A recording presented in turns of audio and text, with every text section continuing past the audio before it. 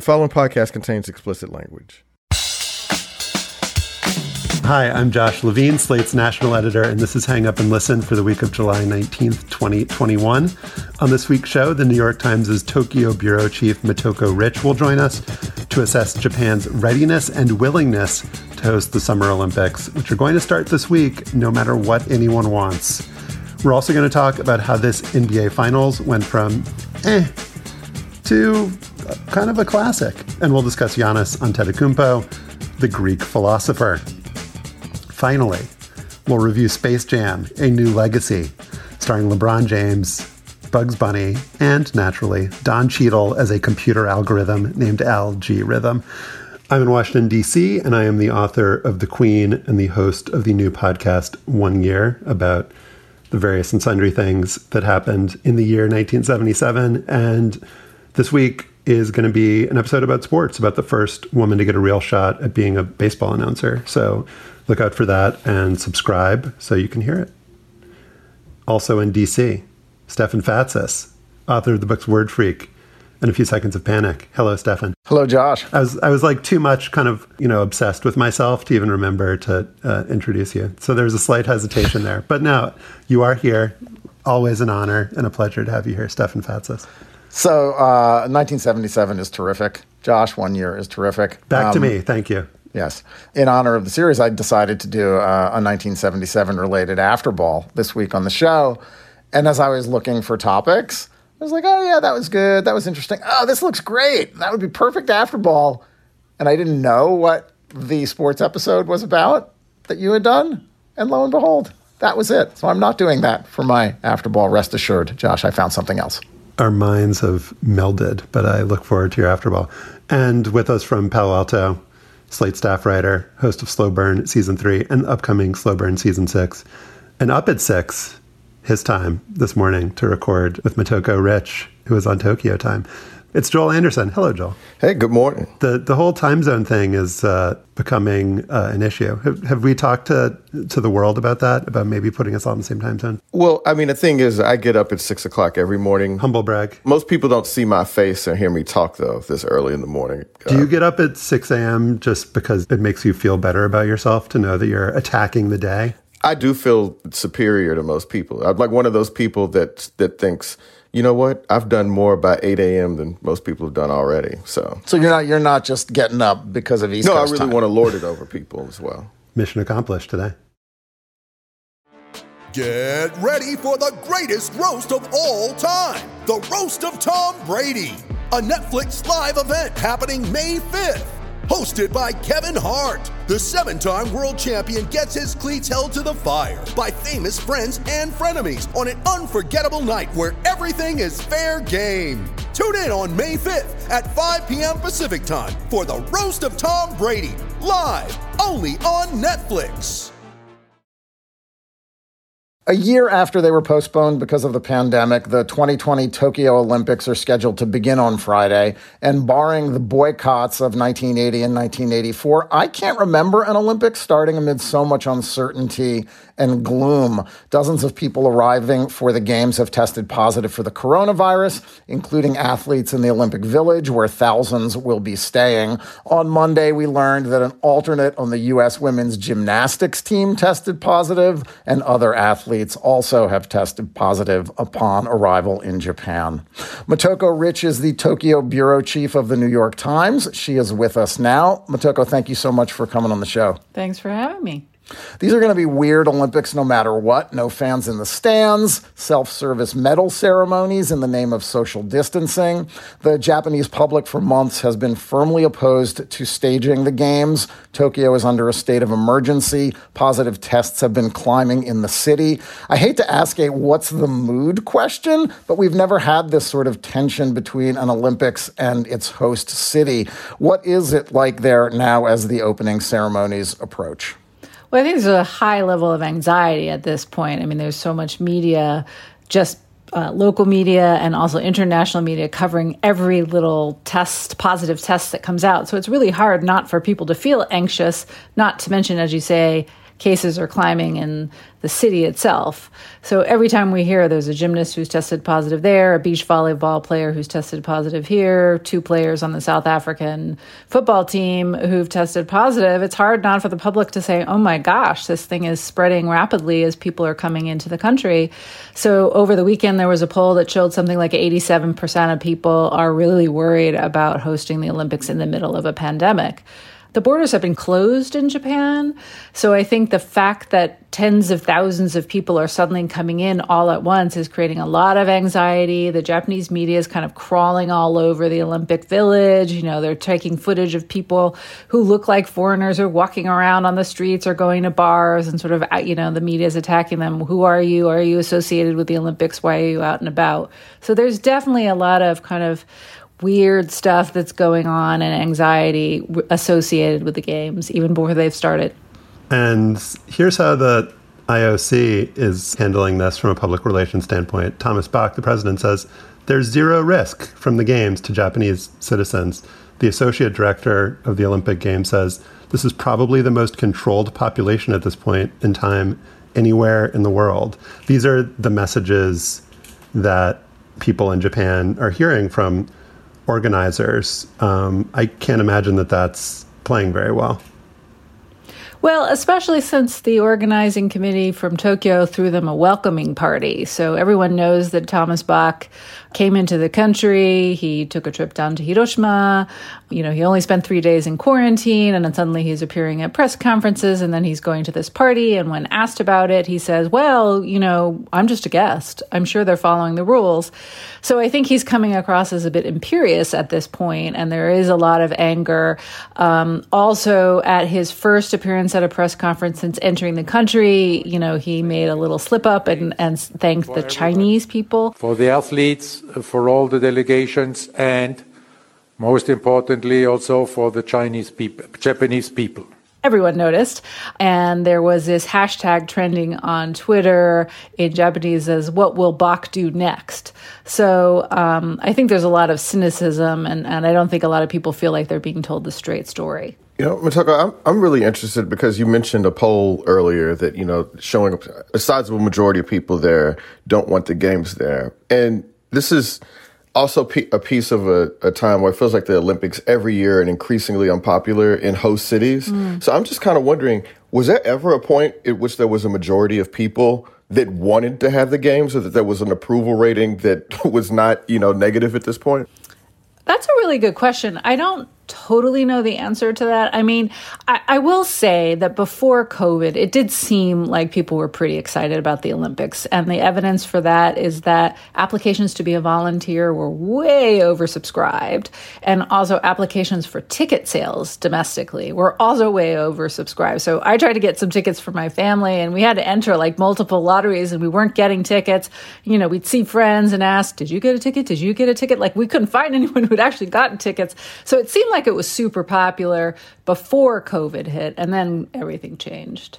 And the one thing that I find, you know, getting back to Josh's point about the imperious nature of the International Olympic Committee, is that the Japanese government is in a terrible position here. The IOC and the local organizing committee control effectively the ability to say whether the games would go on or would not go on. What is that sort of level of tension, and how's the Japanese government dealing with the fact that there are going to be, you know, 15 to 20,000 people arriving this week for an Olympics that nobody in the country seems super excited about, and could put the legitimacy of the government itself under scrutiny? Well, it's been really weird watching this for the last few months because on the one hand, the Tokyo governor has there's been some tension between the Tokyo governor and the central government over the management of the COVID situation, which of course bleeds over. It can't help but be inevitably tied to the Olympics, because the public kind of felt that they were getting the wool pulled over their eyes and they were being told to do things in order that Japan could hold the Olympics no matter what. It was kind of this do or die situation. We're going to hold the Olympics and the whole country has to sacrifice in order for that to happen. So I think there was a lot of tension over that. The Tokyo governor seemed much more aggressive about really wanting to manage COVID, whereas the central government really wanted to make sure that the economy kept running. And so they would push for more opening at a time when the Tokyo governor was sort of saying, I'm not sure we're ready yet. So there was a lot of that tension, which was tangentially, but obviously inevitably related to the Olympics. As it's gotten closer to the Olympics, I mean, I think everybody's decided that they have to be on message and row in the same direction.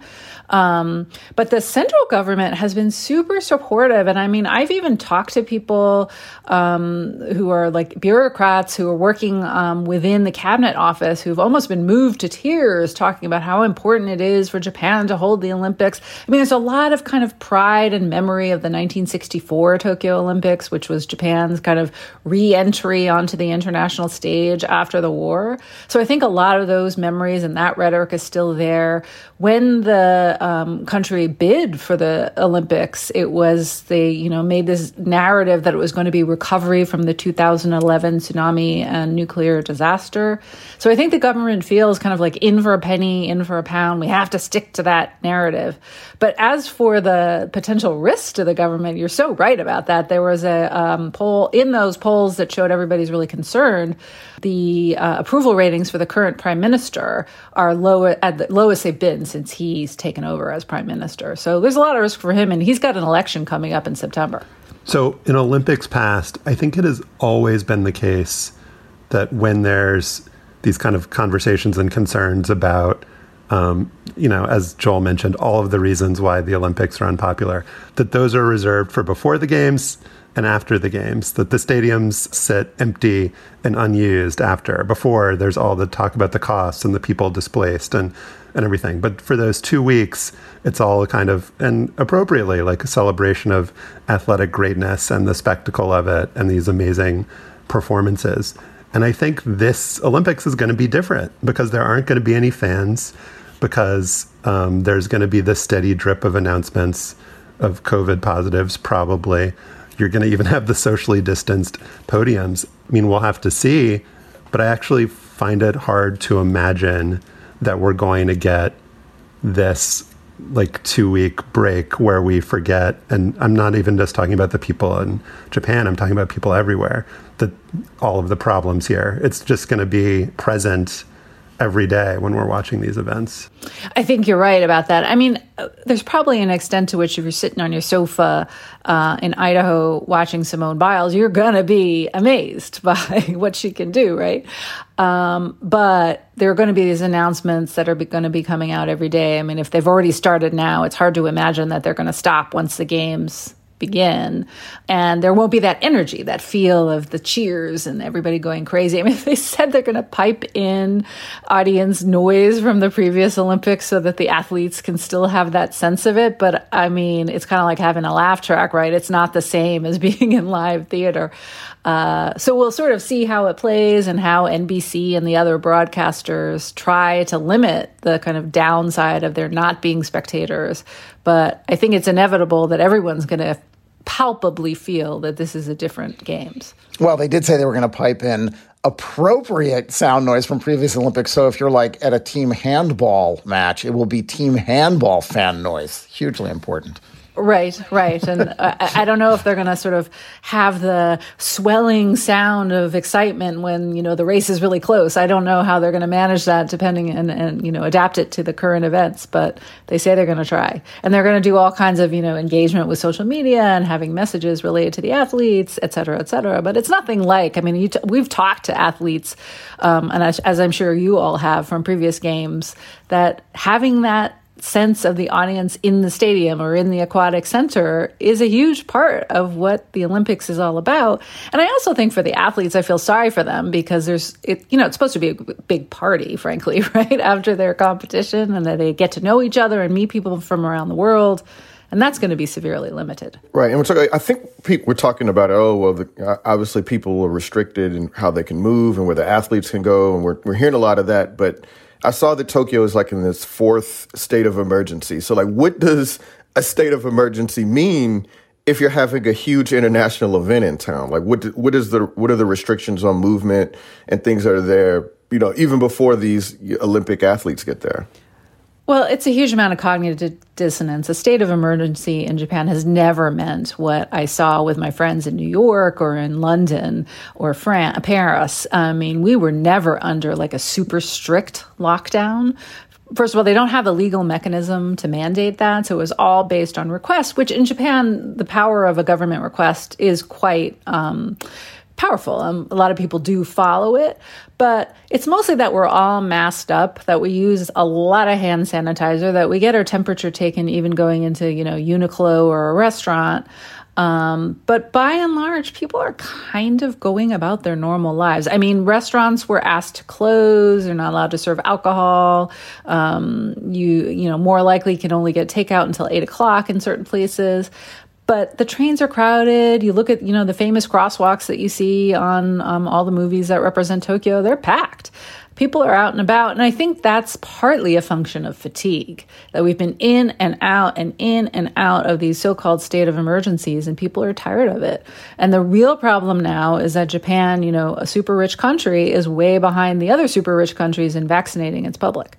Motoko, do we know if these positive tests that we're hearing about, if these are asymptomatic or symptomatic people, how much kind of detail are we getting about this? We're not getting enough detail, or we're not getting the detail we want. We don't know 100% for sure if they're all vaccinated. What we've been told is that the International Olympic Committee did a deal with Pfizer to offer the vaccine to anyone who needed it or who was unable to get it in their country. So anyone associated with the Olympics who wanted to be vaccinated could be vaccinated. And Thomas Bach has repeatedly said that about 80 to 85% of the people in the Olympic Village will be vaccinated. But that means there's some who are not. But we don't know in the individual cases. They keep talking about respecting medical privacy, which is what they should be doing. They can't say in individual cases who's been vaccinated or not. We don't know if they're asymptomatic or if they're symptomatic.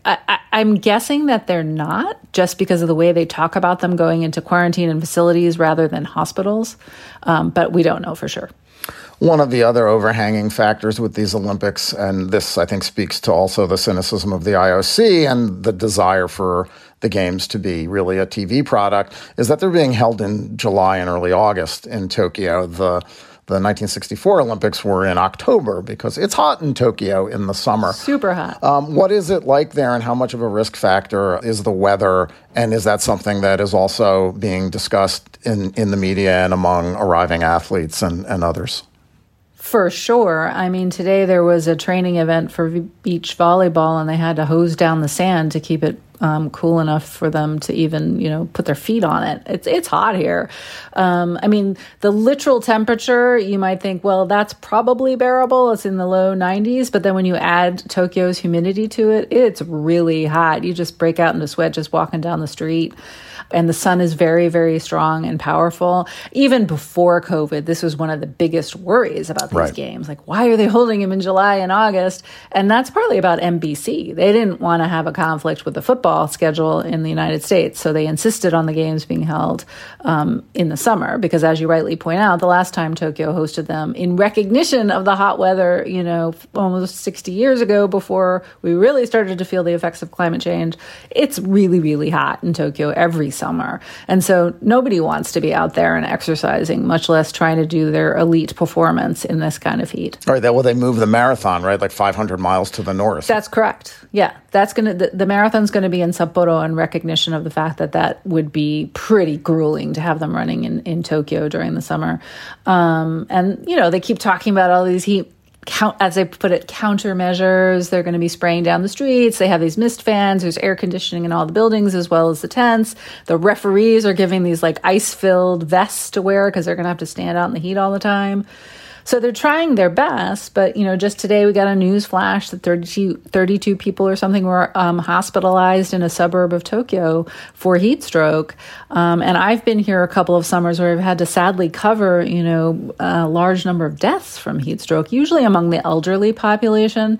So I think part of the hope is that the spectators that we were really worried about, because that would be a wide age range of people sitting in the stands, they won't be there. But nevertheless, it's a worry for anybody who's going to have to be out in this heat. So, Motoko, one of the questions that I was thinking about here, and as I'm reading about what's going on in Japan, there's, the spectators are banned from coming there. Already this is a very expensive games. I mean, it's an expensive endeavor in every host city. That is the major complaint around it. So without fans coming in the middle of a pandemic, which is being economically catastrophic for every place across the globe, like, what is the sense of the money being spent in Japan and like how bad this is going to look at the end of it, like the ledger, once these games are completed? Well, like on the one hand, this is the most expensive Olympics ever, which I think they say every time, right? But the fact of the matter is that the budget is $15 billion that they've spent. A lot of that is sunk costs, right? They built the new venues. They did a lot of operational planning before COVID hit. Then COVID hit, they had to postpone for a year, so they had to spend another $3 billion on things they have to do to try to prevent infection spread, and the cost of postponement, added salaries, what have you. It's a pretty small proportion. Japan is a super rich country. So if you look at that number, it's not like it's going to, collapse the economy. And a lot of it is a lost upside, right? That they had anticipated, they'd budgeted for or had hoped for something like 40 million tourists to come into Japan in 2020. In affiliate, not just for the Olympics, but you get a kind of bump when you host the Olympics because it's in the news all the time and people are looking. And I think Tokyo has already been trying to market itself as like the super fun playground where you can come and the trains run on time and it's clean and there's anime and there are robot restaurants but there's also tradition and culture with the shrines and super cool, super power, everything runs well. This is a fun place to visit. The Olympics was going to enhance that. We always know that during the Olympics it's a little bit of a propaganda marketing exercise for the host country, right? They're beautiful scenes of their gorgeous scenery and, they'll jump on the train and the media will go around. So they're losing all of that upside. But they've already lost that during COVID. So it's a little bit of a combination of what's already happened because of the pandemic and then on top of that to lose it for the Olympics. Motoko Rich is the Tokyo bureau chief of the New York Times. Motoko, thank you so much for bringing us up to date on the Olympics. Thanks for having me. Coming up next, Giannis and the NBA Finals.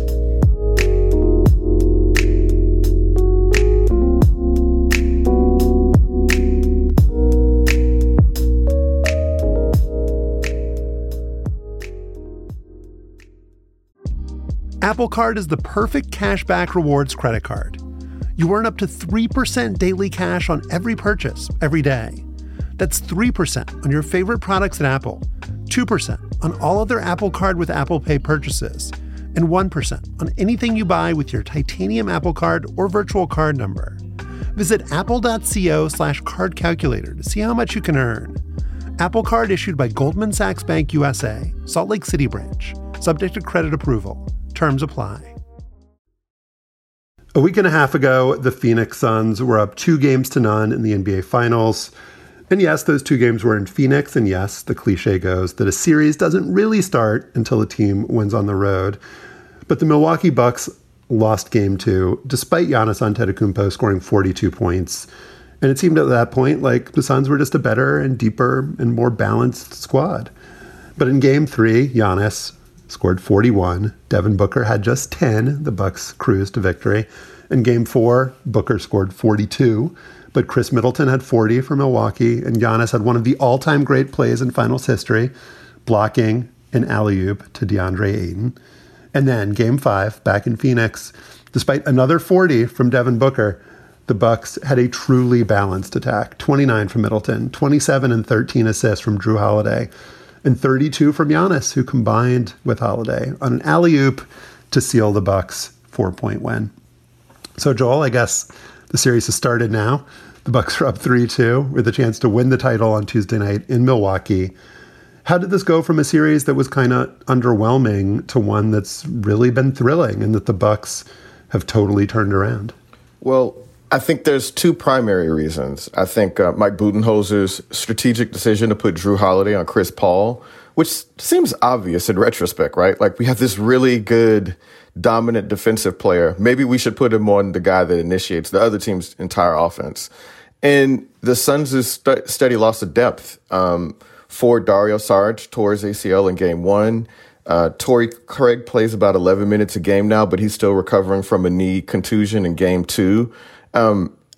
We had a whole segment a couple weeks ago talking about all the injuries in the NBA, and a lot of it is star focused, right? Like, Anthony Davis got hurt, Kawhi Leonard got hurt, Kyrie Irving got hurt.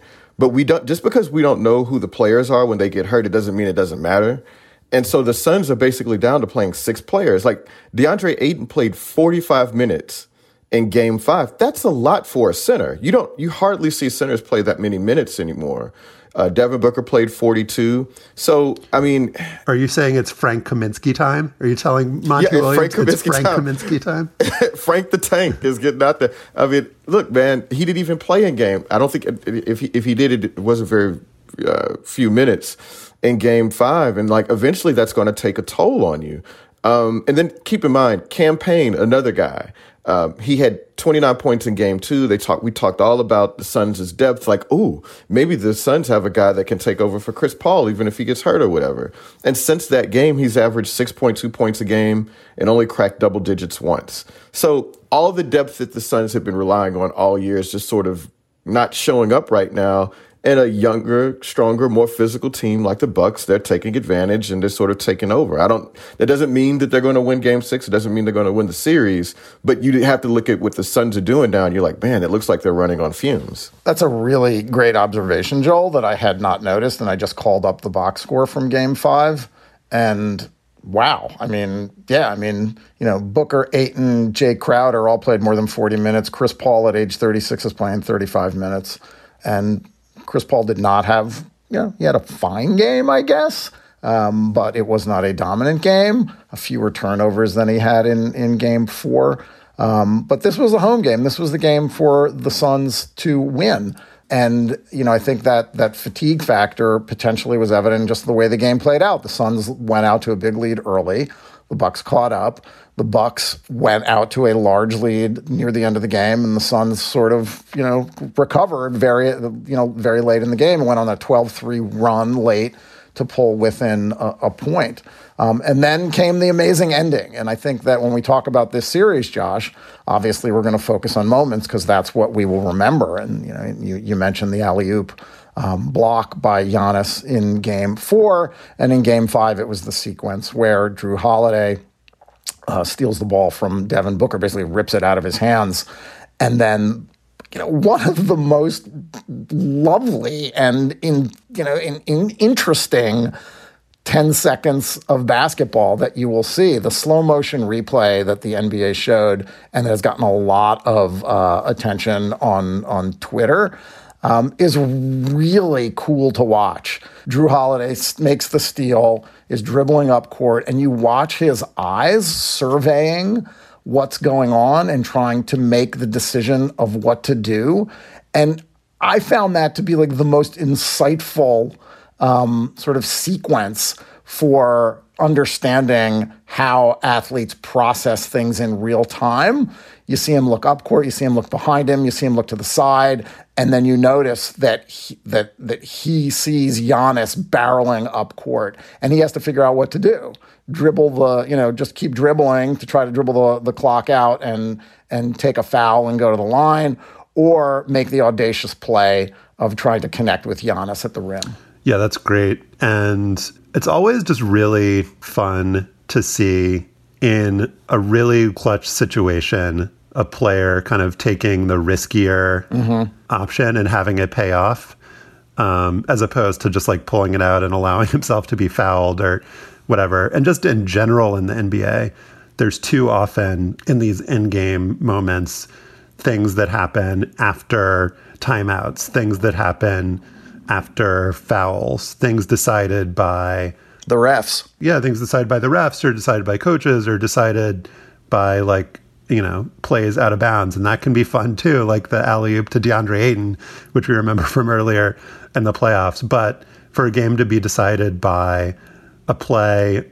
that was defense to offense in live action is ultimately going to be more satisfying than anything else. And I just find Jrue Holiday to be so interesting, Joel, because, he's just clearly like a great dude, just like based on everything we know and hear about him, was somebody that I really rooted for on the Pelicans. So I have some affection for him. And it has like kind of all the markers of a guy who would be extremely consistent. He's like plays with great effort. He's a great defensive player. He's a really great passer, just has a really good all-around game. He's just like really strong and can like bully guys in the post. And yet he's extremely inconsistent from a game-to-game basis in these, especially in these playoffs, where he'll shoot 4 for 20 one night, and then the next he'll go for 27 and 13. And so I'm always really happy when he does well. And yet he is this just like interesting kind of archetype of player who you'd think would just be a guy you can count on every night, but for the Bucks hasn't necessarily been that in the playoffs. Well, I think that there's offensively, right, that you can't count on him every night to be, a huge contributor. But the one thing we do know about basketball is that defense travels, right? And if you can play defense and you can play it at the level that he does, then like you always at least have that. And that's sort of the difference between him and Eric Bledsoe for the Bucks, because, that was one of the shortcomings of the Bucks last year, that Eric Bledsoe, fairly solid offensive player, but like he was nowhere near the defensive, foundational piece that Jrue Holiday is. And so I will say one thing though, that I feel like, and this gets back to your point about Jrue Holiday covering Chris Paul and what a smart move that is, that Jrue Holiday has been so good defensively over his career that it's actually, like the Pelicans would have him like guard Kevin Durant. Yeah. And that was a lot because they just like didn't have good wing players. But I feel like the fact that he's been so good has put him in disadvantageous positions, whereas the Bucks, since they have PJ Tucker, since they have Giannis, since they have Chris Middleton, they have good defensive guys. They can actually have Jrue Holiday defend a guy that's more appropriate for him to defend, as opposed to like having him guard a guy who's like 6'10" or something. Right. Yeah, they absolutely they said, let's stick him on Chris Paul and wear him down. He's a bigger guy, more physical guy. And at this point, Chris Paul's not going to overwhelm him with quickness or anything. So basically, you've got a bigger, stronger, younger guy beating up Chris Paul up and down the floor. And of course, that's going to affect the Suns. And it's taken a toll on Chris. Chris hasn't been nearly as effective as he was, in the previous series, let alone earlier in this series. And I think, it's sort of, you guys walk with me on this, like, so when the Bucks traded for Jrue Holiday and they gave up like 5 first-round picks, this huge contract extension, a dude who never made an All-NBA team, people are like, man, he didn't make an All-NBA team. He doesn't, he's not like a consistent 20-point-per-game scorer. What are you guys doing? But the two things that people are overlooking is that, A, it locked in Giannis, right? Like it showed that the Bucks were willing to go all in. And B, that defense is extremely underrated. Like people forget that is the other half of the game. And if you have a guy that can be dominant there, people just sort of forget that, oh, well, that guy's actually taking away one of their offensive threats either. So it's like he can play himself to a draw with Chris Paul just by virtue of the fact that he's such a good defensive player. And Jrue Holiday, as you mentioned, Josh, is a good guy, and Giannis is a good guy.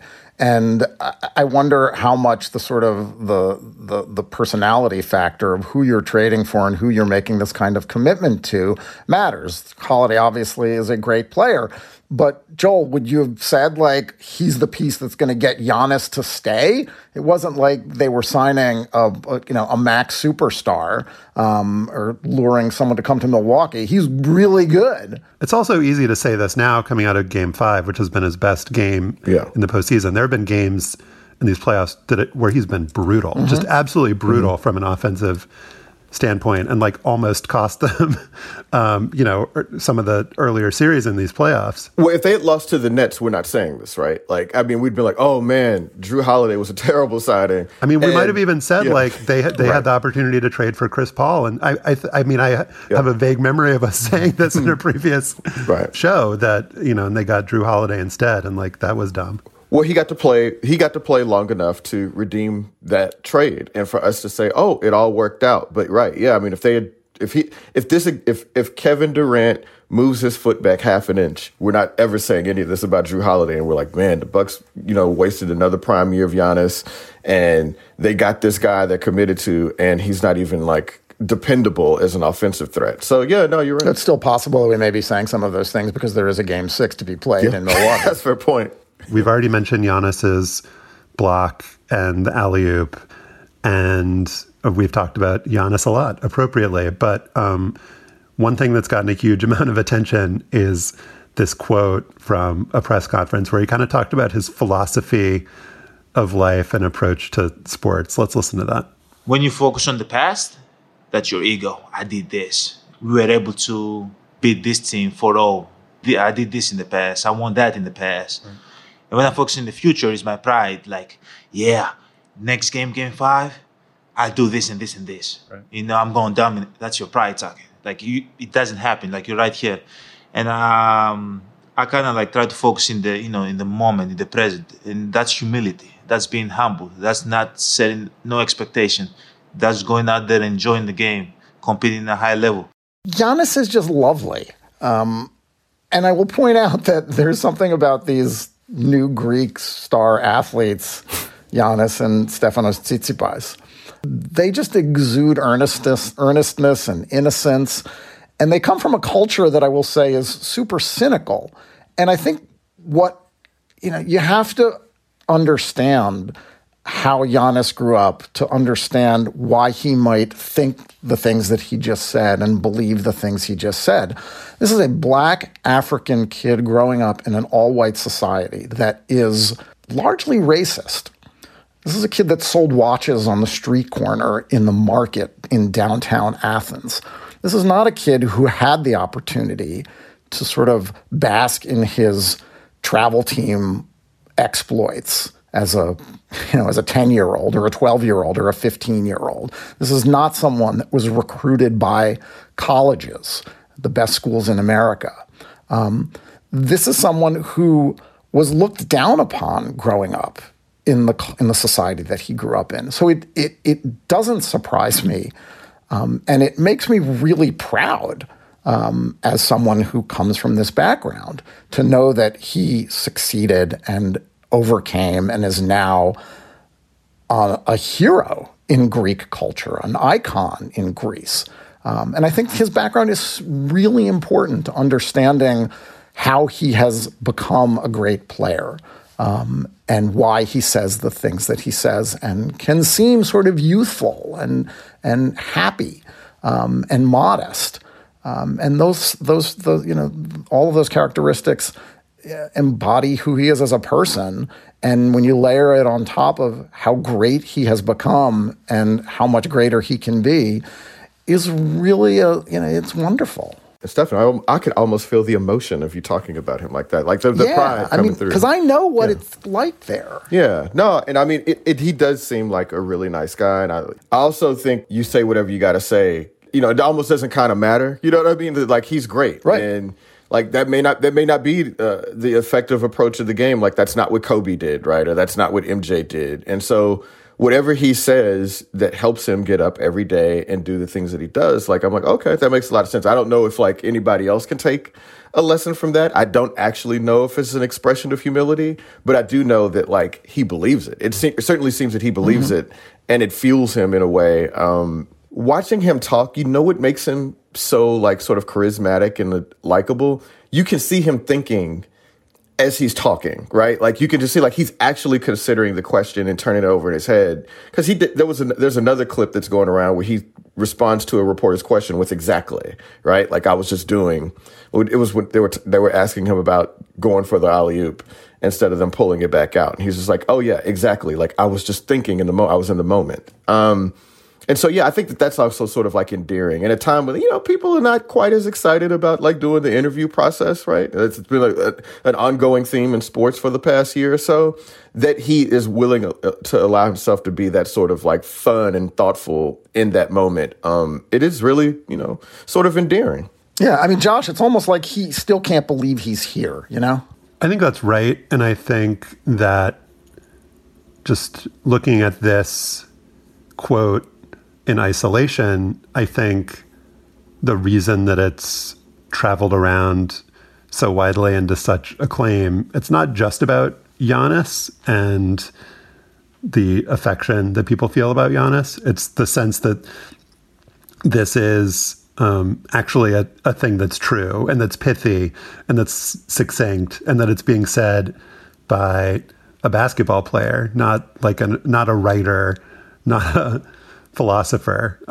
There is just this notion that coming from this package of this guy who's like not a native English speaker, who's like young, who's just kind of coming onto, he's been the MVP, but this is his first time in the finals. He's getting more attention now than he's ever been.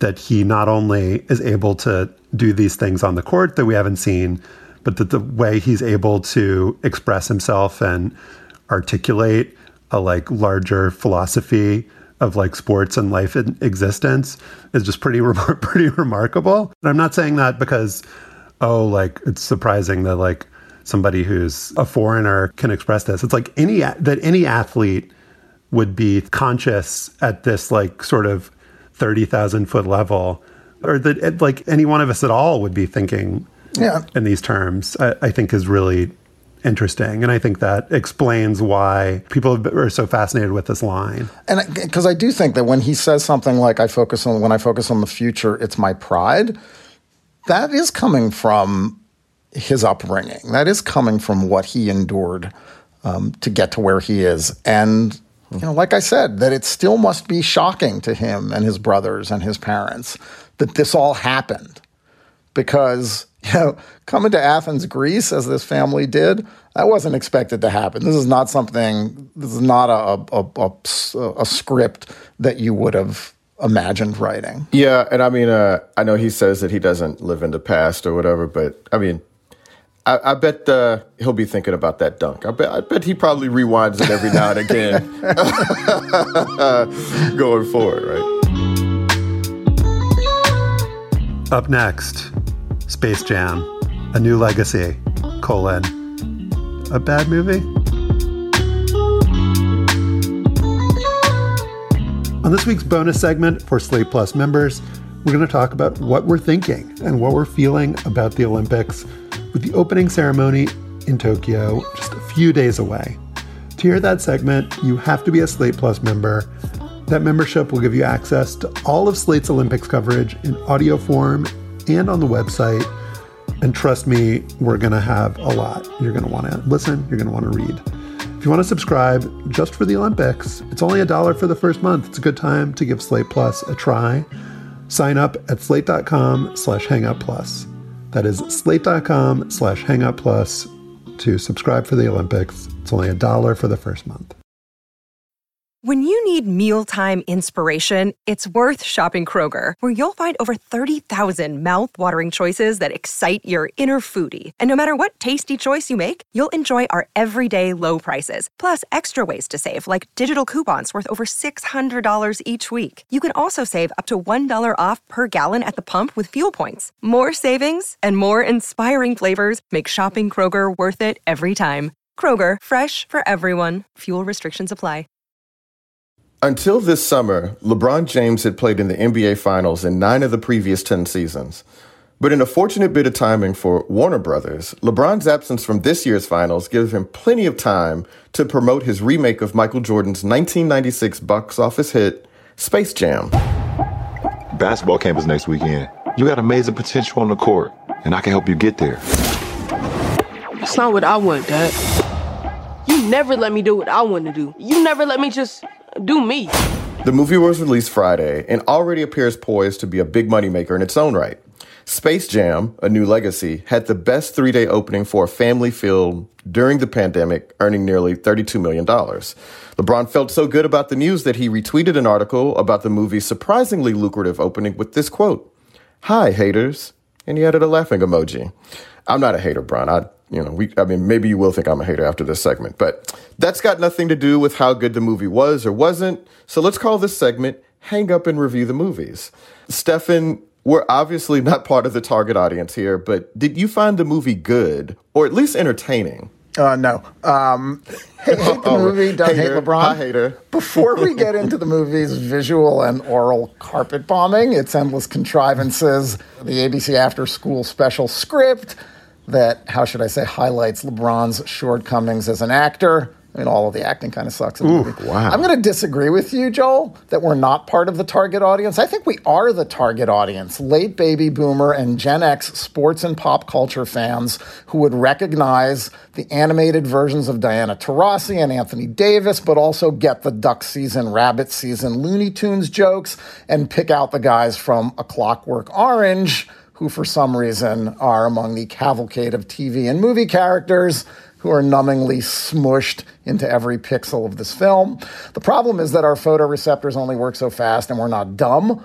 This thing is so utterly cynical and pandering. It's not a movie so much as a mashup of available copyrights and trademarks. Space Jam 2 is a LeBron James vanity project, obviously, just like Space Jam 1 was a Michael Jordan vanity project. But while LeBron's ego is in service of a perfectly anodyne message here, be yourself, love your kid for who they are, etc., and I confess that I never saw Space Jam 1, this thing makes The Last Dance look like Mother Teresa, an authorized biography. Come on, we're supposed to believe that Bugs Bunny is willing to die for LeBron James? Have some dignity, man. Wait, that was a spoiler, by the way. This will be full of spoilers, this segment, if you want to preserve the sanctity of Space Jam: A New Legacy.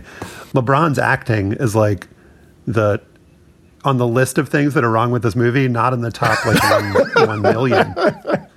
I think he is fine. I mean, definitely better than Michael Jordan as an actor. For going on the GOAT rankings there. I mean, Joel, no, but not even Jordan's biggest defenders think that he's a good actor. You think that Jordan in Space Jam 1 is better than LeBron in Space Jam 2? I was going to let you go through your thing because I actually watched Space Jam the day before we recorded this segment, and I was surprised. It was much better than I thought it was, and Michael Jordan wasn't nearly as bad an actor as I'd been led to believe. Oh, look out for that first step, Doc. It's a real Lulu. Bugs Bunny? You were expecting maybe the Easter Bunny? You're a cartoon. You're not real. Not really. If I weren't real, could I do this? I think some of that is that they're not really asking them to act. They're asking them to sort of be themselves, but with a few moments of emotional resonance or whatever. But part of the problem, Joel, is the script. I mean, the lines LeBron is given to deliver, particularly at the beginning of this film, and if someone wants to rehash the plot, go for it, do not help very much. Wait. I mean, there's a scene during that terrible game, which just goes on forever, where he's pretending to cry or he's getting emotional talking to his son. And I was like, man, they didn't do you any favors putting that scene in there. But I think the thing about the original Space Jam is that they did not ask Michael Jordan to do that much. And Michael Jordan, it reminded me that he was arguably the coolest person in the world, or considered the coolest person in the world when Space Jam came out, right? 1996. It's impossible for LeBron to create that sort of persona today. Just by virtue of the fact that we're in a different media environment, and there's social media, and sports fan bases are sort of balkanized. There's Steph fans and there's KD fans and there's all this, jockeying for legacy. So it's kind of impossible for LeBron to be as universally cool as Michael Jordan was. And so if you watch the original Space Jam, Josh, I think you will be surprised that Michael Jordan was not that bad. And the movie was actually not that bad. I wouldn't go so far as to say it was good, but I do think that it was a much more enjoyable watch. Because like you said, Space Jam 2 was just, I'm calling it Space Jam 2 shorthand. It was just a jumble of shit. I could not keep up with all the different images coming at me and the storyline, and I just got confused and then eventually bored. I think you're just too old, Joel. The kids of these younger generations would probably be like, wow, there wasn't really enough stuff flying at my face in this movie. It was just too slow paced. I also have not seen the first Space Jam. I watched the first 5 minutes and I fell asleep. So I did not complete the Space Jam double bill, but I did watch Space Jam: A New Legacy, and I just feel like this serves Warner Brothers' interests way more than it serves LeBron's. And I can certainly understand why he would have signed on to this project when it was originally conceived, or when it was being worked on a couple of years ago. Terrence Nance was signed on to direct, who's like actually a really interesting filmmaker, was replaced by Malcolm D. Lee, who made Girls Trip, which is a fine movie. But this is not in any way an ambitious project, or in any, there's not really any attempt made to make this into something kind of interesting, much less subversive, which I think the Terrence Nance version would be. But it is just a collection of intellectual property being kind of lumped in together in various scenes for the benefit of, I don't know exactly who. Like, who benefits from, like, inserting, I don't even remember if it was Bugs Bunny or Daffy Duck, inserted into Casablanca? What's up, Doc? I mean, what purpose does that serve? I mean, honestly, it just feels like Warner Brothers just, like, bragging about what's in its catalog. Well, didn't it feel like an internal communications video or something like that? That like something you showed? Yeah, it's like a demo reel for investors or something like that. But there are some individual scenes, and I guess this has kind of gone around on social media, that like I feel like talking about how it's bad, it doesn't really come across like this like kind of 8 Mile parody where Porky Pig is rapping. Like that actually happened. Like if you haven't seen the movie, there's this like extended sequence where Porky Pig is rapping. What up? It's Porky Pig. They call me P-double-L-G. Step to me, he don't want no trouble. And then there's also the scene, and this did actually go around on social media because they like, for whatever reason, released this in advance of the movie, thinking that it would, entice people. There's the scene where like the granny character is like playing, I don't remember the name of the character, but like whoever Carrie-Anne Moss played in The Matrix. It is just like unbelievably embarrassing to everyone involved to like think that this was like cool or funny or interesting to have this like Matrix parody. Boys, hands in your head! Can't a lady check her Twitter? There's not any effort made beyond just like putting Casablanca on the screen or putting The Matrix on the screen. It's like they think that it's interesting or clever or smart just to like put in a reference to something else from pop culture. It's like thinking that your work is done. It's like, all right, here's The Matrix, enjoy. It's like, you actually need to do something or like try to make it clever in some way. And there's just none of that at all. Well, Matthew Dessum has a piece up on Slate about the inclusion of some of the weirder characters that get cameos here or in the background, like the Clockwork Orange guys, or like the Betty Davis character from Whatever Happened to Baby Jane. It's just like, it's nonsensical. And I just have to emphasize to people listening to this that this is real. We're not making this up. This stuff is actually in the movie. And I read that, as with many Hollywood films, and you talked about directors dropping out of this or not taking the project, but there were like 7 people credited with writing this, and I'm using air quotes, because this is like put more mom and dad jokes, or dad jokes particularly about LeBron being a bad dad at the beginning of the movie, and then just get into a stream of references and then try to come out the other side with some sort of a redemptive conclusion. And it is the thinnest gruel imaginable in terms of screenwriting. You can just sort of see, Joel, like the Warner Brothers executives like saying, put more in, more references, more pop culture, more clips, more characters. Yeah, I guess the thing is that, I'm wondering what the limitations were on the writing staff and everybody else. Because, like, in addition to, you have an amateur in LeBron, right? So you kind of got to write around him. And then I'm like, even as I was watching the original Space Jam, I was like, man, how do you create a storyline out of all this shit? You know what I mean? I'm just like, I was thinking, like, if I had to write a Space Jam movie or a script, I'm trying to figure out like what I would do. And I was like, the bones of it are sort of, it makes sense. You got a kid and you're integrating him with these cartoon characters that are like sort of a miracle. Like, I mean, in retrospect, like the Looney Tunes family, like, I mean, that's that was a landscape of our childhood in a way that it isn't today. But like that world is really interesting and really cool. And you're trying to merge them all together. And I'm just like, you're sort of limited in what you're going to be able to do to make it coherent or like whatever. But I guess the thing that sort of disappointed me was that it didn't seem all that fun. You know what I mean? Like it was just going through the motions. And that's why I came up after I watched the original Space Jam. I was like, oh, this is just a monument to LeBron's career. That's why he wanted to do it. It's like, it's not that the movie had to be good. It was that you were able to marshal the resources and people to pull this off. And it's like a monument to your career. And that was sort of the impressive part. Right. Like the movie is almost sort of besides the point. It's that you were able to do it and make all this money for a bunch of people and take the attention from people. Like this is happening during the finals. Like, and LeBron has still managed to get this sort of buzz and sell these many tickets. And I think that's like ultimately all they cared about. And it, it's just like, hey man, figure all that shit out and then let's count our money at the end of it.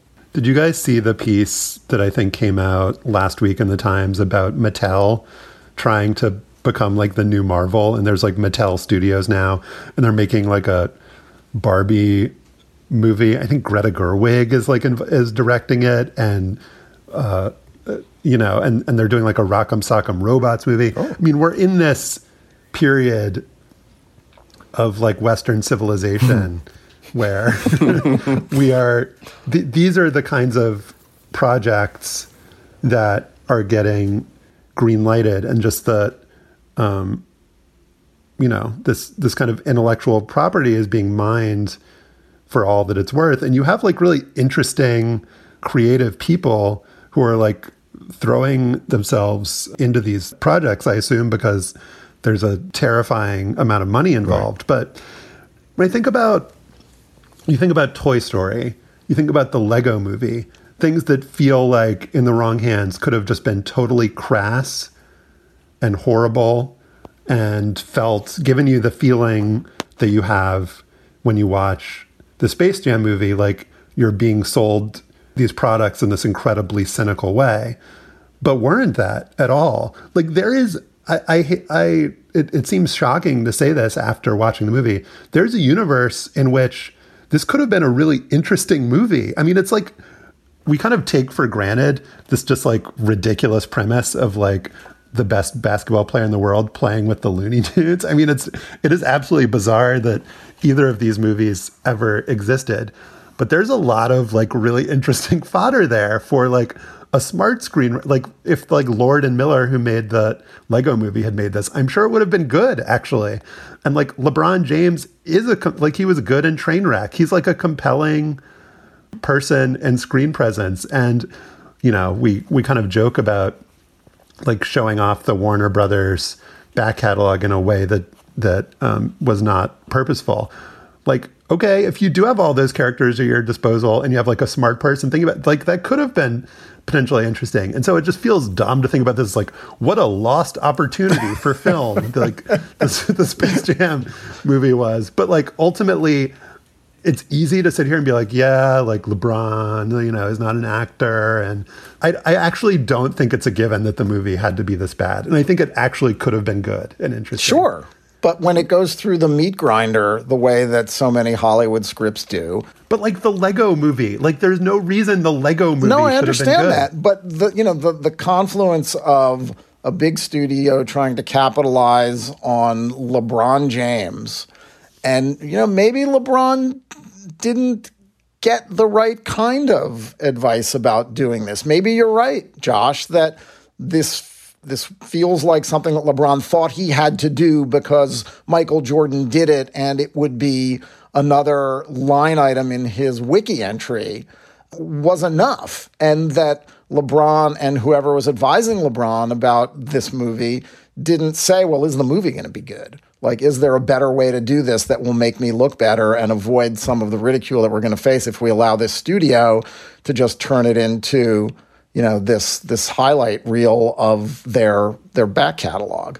Well, the other thing I thought was really interesting from a LeBron standpoint, Joel, was like, so there's this opening credit sequence, and I did make it that far in the first Space Jam. I did watch the opening credits. Where Is it similar? It's similar. Yes. It's similar in that they show Michael Jordan's like whole like life story in these credits from childhood up through, winning titles with the Bulls. And they do the same thing with LeBron. And I thought it was interesting in that sequence, but also throughout the movie, that they showed the like Take My Talents to South Beach clip. They talked about him going, from Cleveland to Miami, back to Cleveland and to LA, not in like disparaging terms and not omitting that like LeBron, and I think this was a smart point you made, Joel, about how LeBron is way more divisive as like a cultural figure than Michael Jordan ever was. But like that's kind of being embraced as part of his story by him and by this movie.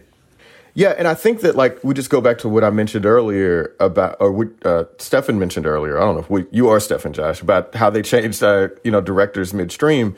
It is extremely unusual. I'm not going to say it's unprecedented, but it's extremely unusual for a project this big with this many people for them to change directors midstream. And that suggests there was some huge creative differences in the making of this. And so it's not a surprise that it ended up as a jumble, because you had two competing visions and they're sort of trying to merge them together while, leaving out sort of the original screenwriter. So, I mean, that's like what you got. It's not a surprise that it ended up like this, but it's just sort of sad because it feels like an opportunity lost. And I don't think LeBron made the important thing for LeBron and his production company is that they made a shitload of money, but like in terms of quality, like it wasn't there. But then again, Steph and Josh, maybe that doesn't matter. Like we're focusing so much on the quality or whatever, but like we know that like at the end of the day that like the money that you bring and the value that you can bring to advertisers is ultimately like what gets things greenlit or whatever. So like it could be that the quality of the movie, the storyline, all that shit, that's sort of besides the point.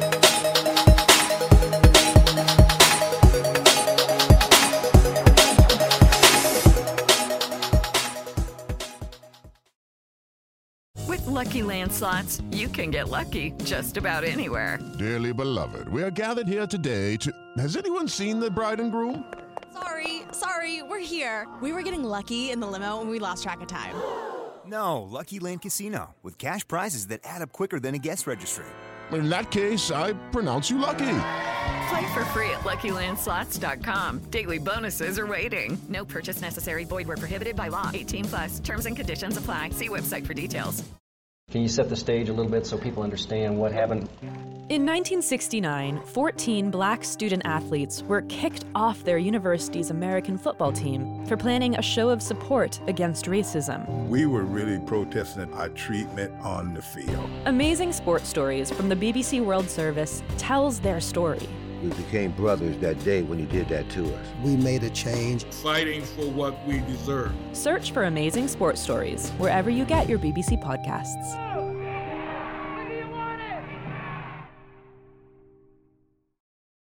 Now it is time for After Balls, and we did not mention Pepe Le Pew during our previous segment. Or 10,000 other characters.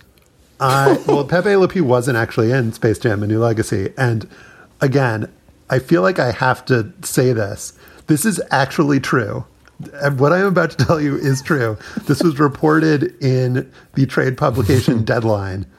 I'm going to read you a paragraph from a story that was published. On the internet, it's true. Everything on the internet is true, but this especially is true. Pepe was set to appear in a black and white Casablanca-like Rick's Cafe sequence. Pepe, playing a bartender, starts hitting on a woman at a bar. He begins kissing her arm, which she pulls back, then slamming Pepe into the chair next to hers. She then pours her drink on Pepe and slams him hard, sending him spinning in a stool, which is then stopped by LeBron James's hand. James and Bugs Bunny are looking for Lola Bunny, and Pepe knows her whereabouts. Pepe then tells the guys that Penelope Cat has filed a restraining order against him. James makes a remark in the script that Pepe can't grab other tunes without their consent. I mean, I guess it's good the kids learn consent early. From LeBron James and Pepe Le Pew. Yeah. Hey, man, I mean, did any of us think of, how to spit game, a partner via Pepe Le Pew? Like maybe that, this is a good pushback. I don't know. Maybe we missed out here. So. But Pepe Le Pew, it was decided, was not an appropriate character as opposed to the, characters from A Clockwork Orange, for example. The Pepe Le Pew was not appropriate to be featured in this film. And so this scene has not seen the light of day. Well, hey, I mean, by the way, I mean, they had Speedy Gonzalez in there, and to be honest, I was kind of surprised to see Speedy Gonzalez back in the mainstream. Yeah, Speedy Gonzalez and Porky Pig rapping were the two things that I wondered about. Two of many. So, while acknowledging that Pepe Le Pew, the character, is problematic, I will still ask you, Stefan, what is your Pepe Le Pew?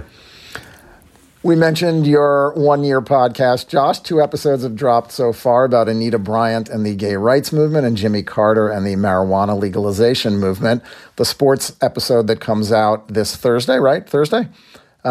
Is about Mary Shane, the first woman to get a real chance to announce Major League Baseball games. And next week on the show, we will discuss that episode, and Josh will play some bonus material from interviews that he did.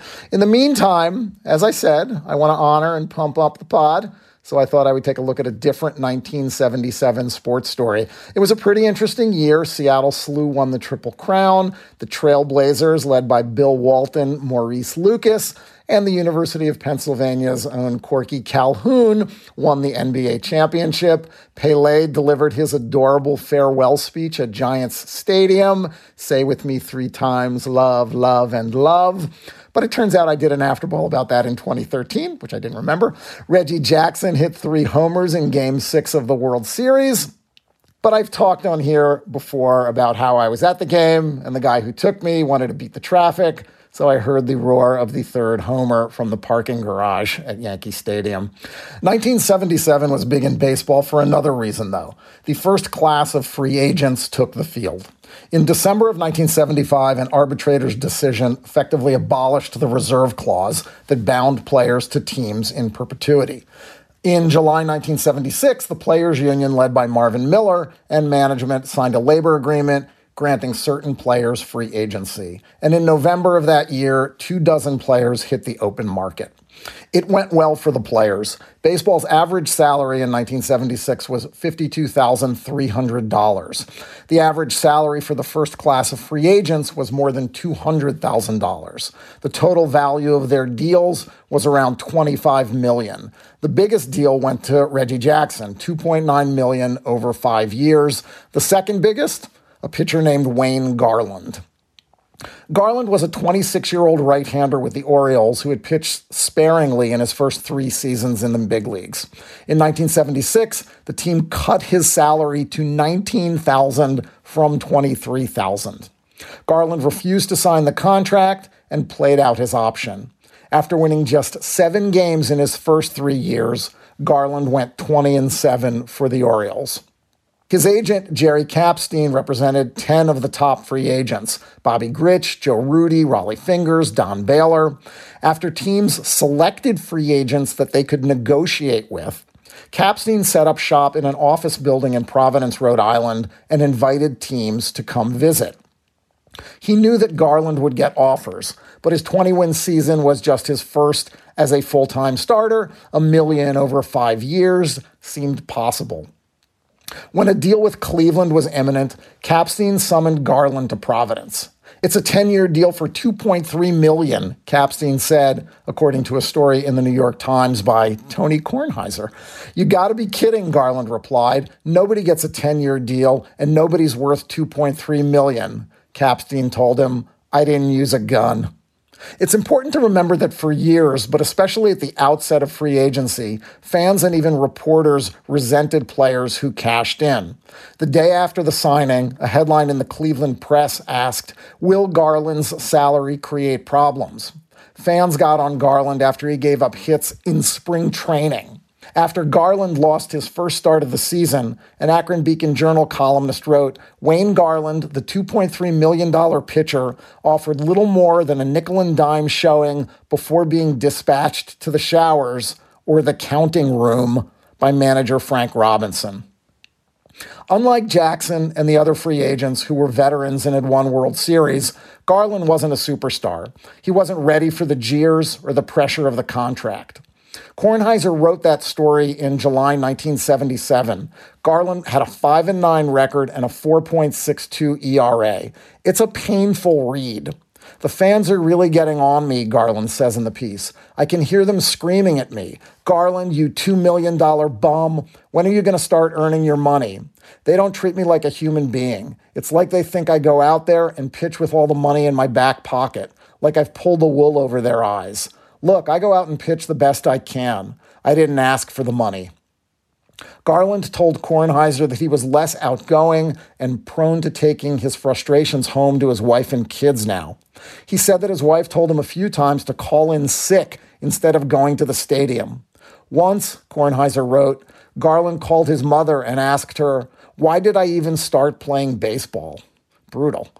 Garland finished 1977 with a 13-19 record. It turned out that he had been pitching all year with shoulder pain. A month into the 78 season, Garland had surgery to repair a torn rotator cuff. He made it back in 79 and had a career moment in 80 when he shut out the Yankees in front of 73,000 fans in Cleveland who had come for a fireworks show, not to watch him pitch. But Garland never fully recovered, and he was out of the majors at age 30. I wasn't worth the money, Garland said a year after his release. No one is, but if they're willing to pay it, I'm willing to take it.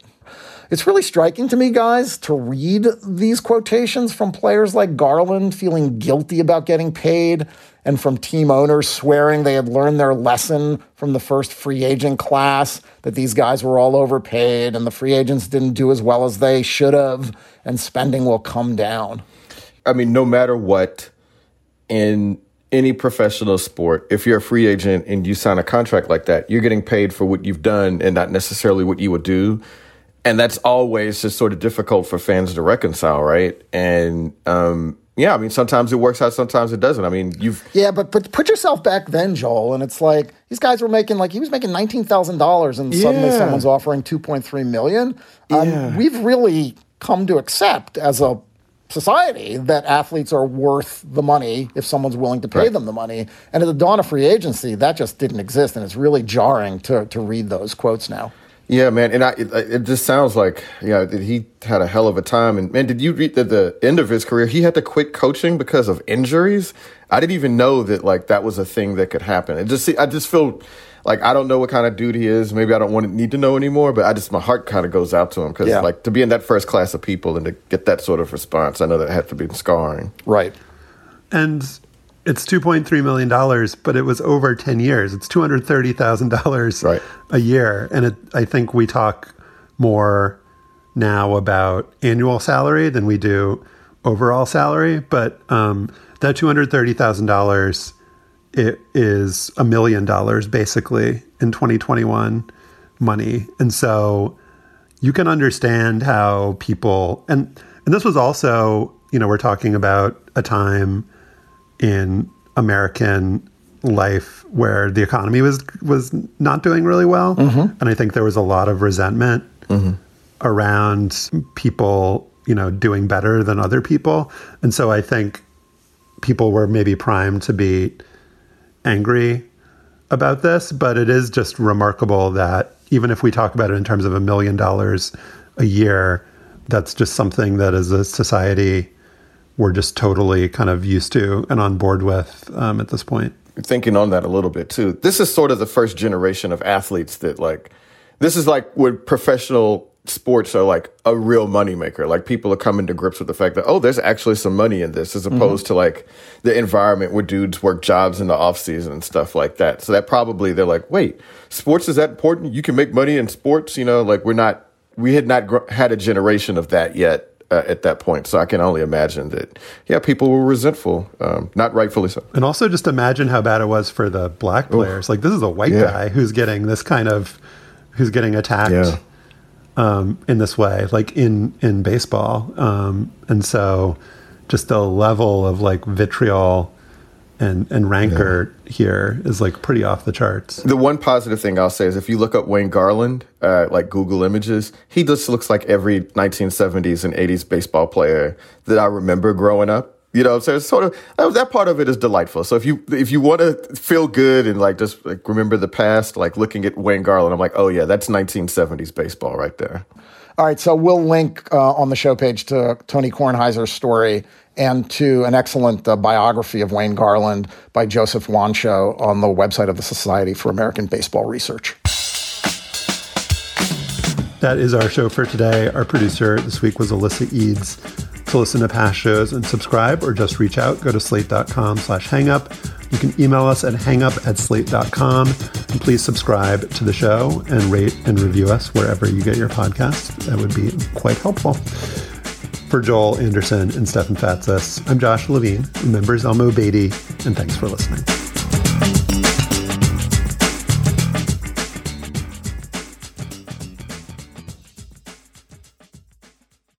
Hello, it is Ryan, and we could all use an extra bright spot in our day, couldn't we? Just to make up for things like sitting in traffic, doing the dishes, counting your steps, all the mundane stuff. That is why I'm such a big fan of Chumba Casino. Chumba Casino has all your favorite social casino-style games that you can play for free anytime, anywhere with daily bonuses.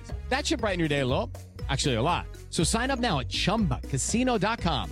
That's ChumbaCasino.com. No purchase necessary. VGW Group. Void where prohibited by law. See terms and conditions. 18+. Hi, this is Dahlia Lithwick, host of Slate's legal podcast, Amicus. If you're listening to this show, you might be interested in Amicus's live show that we're hosting in Washington, D.C. on Tuesday, May the 14th.